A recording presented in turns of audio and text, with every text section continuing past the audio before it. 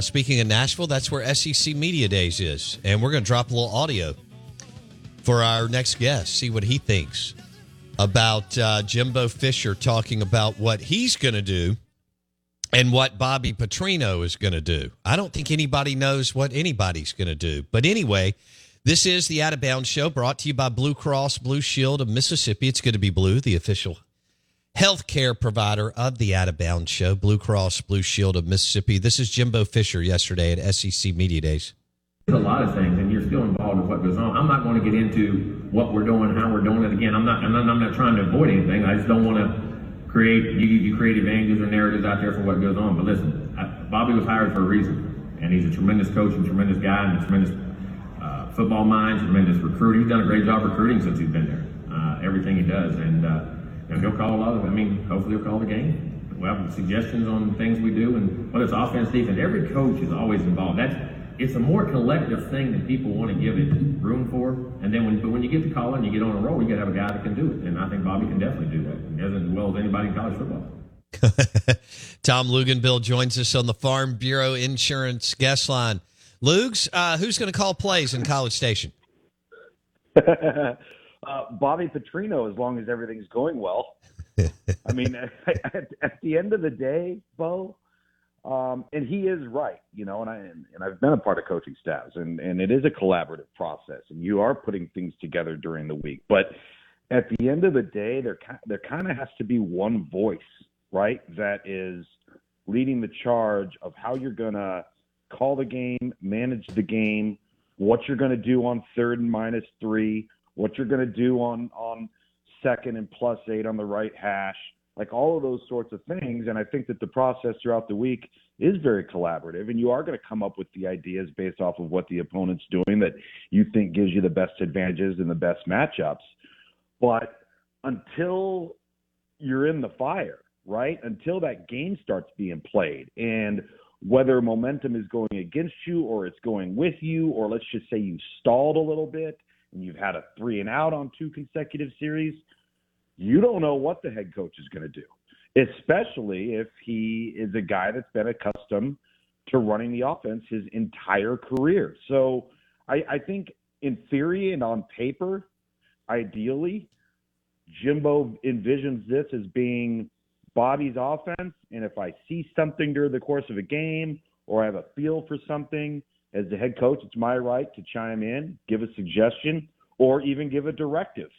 And how that relationship works out, and I use that term on purpose, how that relationship works out is going to be very, very interesting. I mean, I think it's one of the most fascinating dynamics we're going to see in college football this year.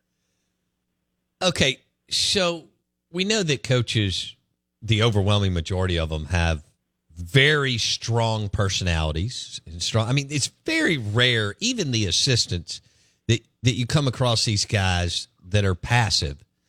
The drill, Tom. This is an alpha-led, driven deal, 100% all the time. And paranoia-led as well. I've always said if you can get the right combination of paranoid, hard-headed, and, paranoid, hard-headed, and driven, then you can get a great coach. But these two guys are not going to change. Jimbo's mid to late 50s. Bobby's older than that. They're not going to change at this point in their career. So when let's say the stuff hits the fan down in Miami, week 2. Yeah.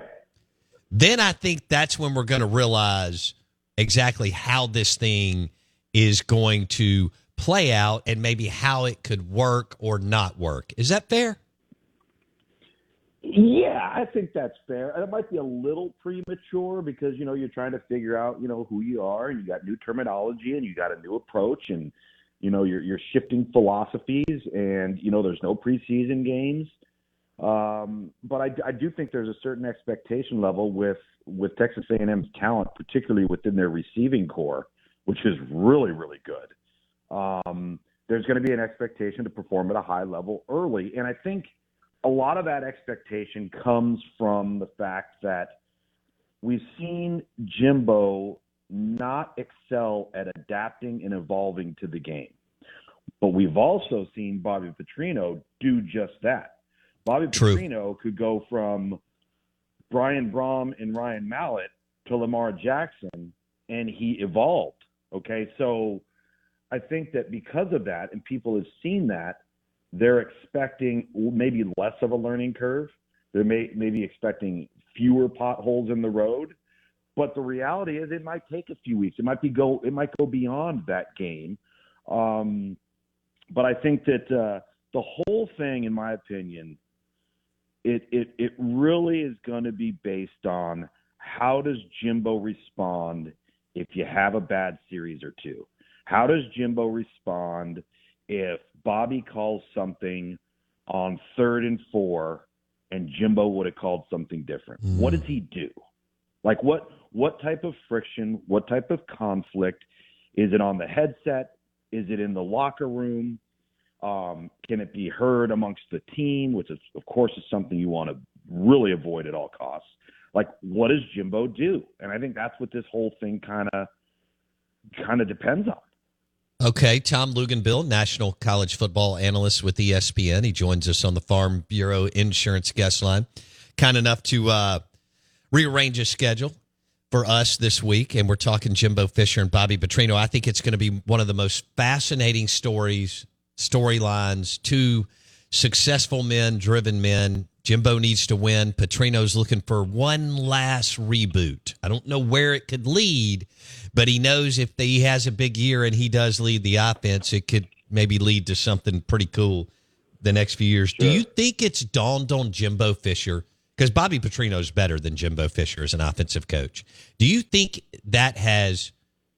Jimbo Fisher has realized that in the last, whatever it is, 3, 4, 5 months, as they've sat down and discussed offensive philosophy or watch tape? Luke's? With his ego? Absolutely not. I didn't think so. But you do have to give him credit, just like you have to give Dabo Sweeney credit for the offseason move that he made. That, we're getting to the point now where it ultimately falls on the head coach.